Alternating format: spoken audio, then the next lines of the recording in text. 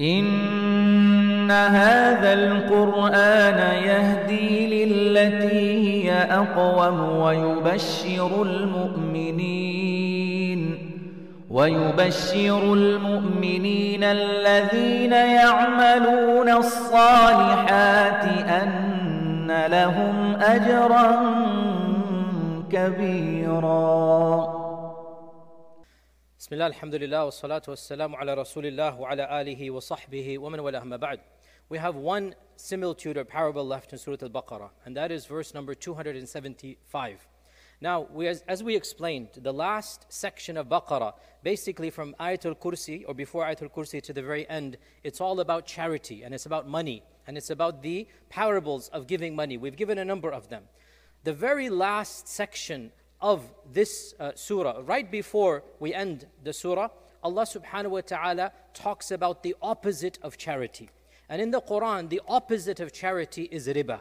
Okay, so you have sadaqah and then you have riba. Multiple times the Quran contrasts sadaqah with riba. So now we get to a parable about riba. And this is a unique parable. In fact, it's not in the same genre as the other similitudes, as you're going to see. Verse number 275, Allah subhanahu wa ta'ala says, الَّذِينَ يَأْكُلُونَ الرِّبَى, those who eat riba. Now even here we have powerful language, because nobody takes the money of riba and eats it, right? So Allah subhanahu wa ta'ala talks about the effects of the money. So Allah Azza wa Jalla is saying that money that you get from riba, what do you do with it? Now you do many things. You buy your clothes, you buy everything, but you also eat. And Allah Azza wa Jalla is saying that haram money, it is going to become your flesh. It is as if literally you are taking that wealth and eating it. الَّذِينَ يَأْكُلُونَ الرِّبَى لَا يَقُومُونَ إِلَّا كَمَا يَقُومُ الَّذِي يَتَخَبَّطُهُ الشَّيْطَانُ مِنَ الْمَسِّ. They will stand up in the same manner that the one whom shaitan has made crazy stands up in a very random or in a very erratic manner. Now what is this metaphor here? So let's go over this word by word. Takhabbata means to walk in a manner that you're not going straight. You're going to fall, you're going to act in a strange manner. Okay? So takhabbata means he's not walking in a regular way. His limbs are flailing, he might be falling down. And mas means craziness. So Allah says that the one who's walking in this strange manner, as if he's crazy, caused by shaitan, that is the example of the one who is eating riba.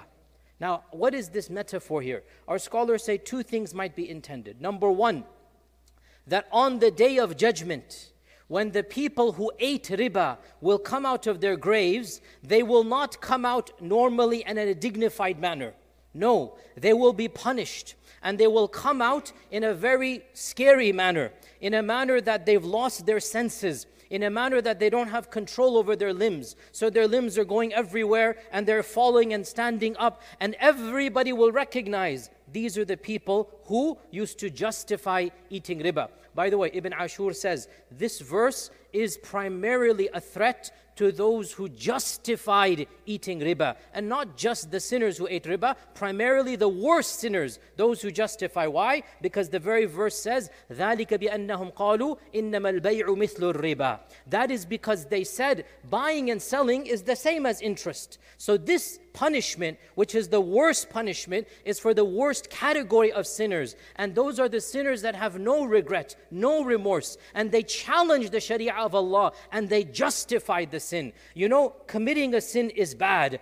Justifying the sin is actually a type of kufr. Committing the sin is bad, but you still have hope if you say, oh Allah, I'm a sinner, forgive me. But justifying the sin and challenging Allah's Sharia and saying, I don't think it's wrong, that is actually a rejection of the Sharia. And this verse is about those people. So the first interpretation, on the day of judgment, they will stand and they're going to be punished in a manner as if they are crazy or possessed.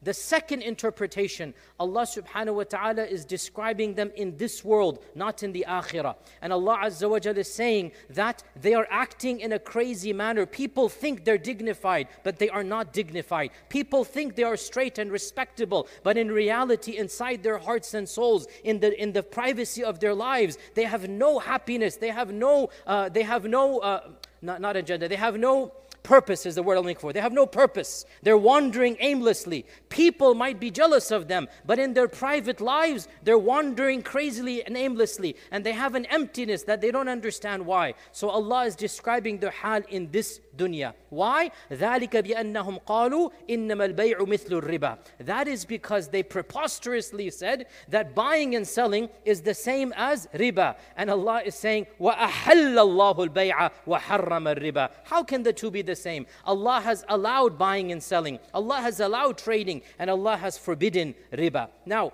obviously, every time we bring up the topic of riba, I get a million questions about the realities and whatnot. You know, we have an entire hour-and-a-half lecture, myself and Dr. Hatim Al-Hajj, we did it here in the studio here.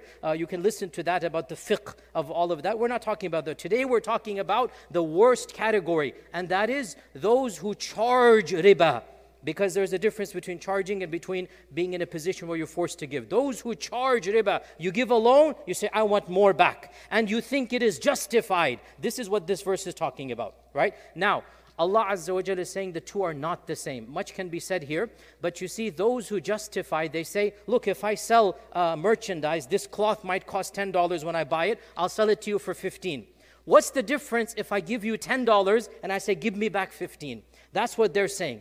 What's the difference? If I sell you a cloth that I got for 10 and I give a profit margin and I say, give me 15, they're going to say, I'm giving you $10, I'm going to say, give me back 15. And Allah is saying they're not the same thing, because merchandise is not the same as currency. Merchandise is not needed. You don't need to buy the shirt. If you don't want to buy it, don't buy it. As for money, as for currency, you would only take it when you're in a very dire need to pay it back more. You would never take a usurious loan unless you are trapped and you have no other means of getting that money. And Allah Azza wa Jalla is saying the two are not the same. And by the way, this is something all of us should be aware of. The concept of interest and riba, it was banned for most of European history. Look at even European history. It only became something legal around 400 years ago. In fact, multiple times there were death penalties for those who charge riba in Europe. And in fact, entire societies, the people of Israel, they were expelled from England in a particular king's era because they were charging riba. The entire group was expelled. It's only recently where all of these changes came, and we think now that economy is based upon riba.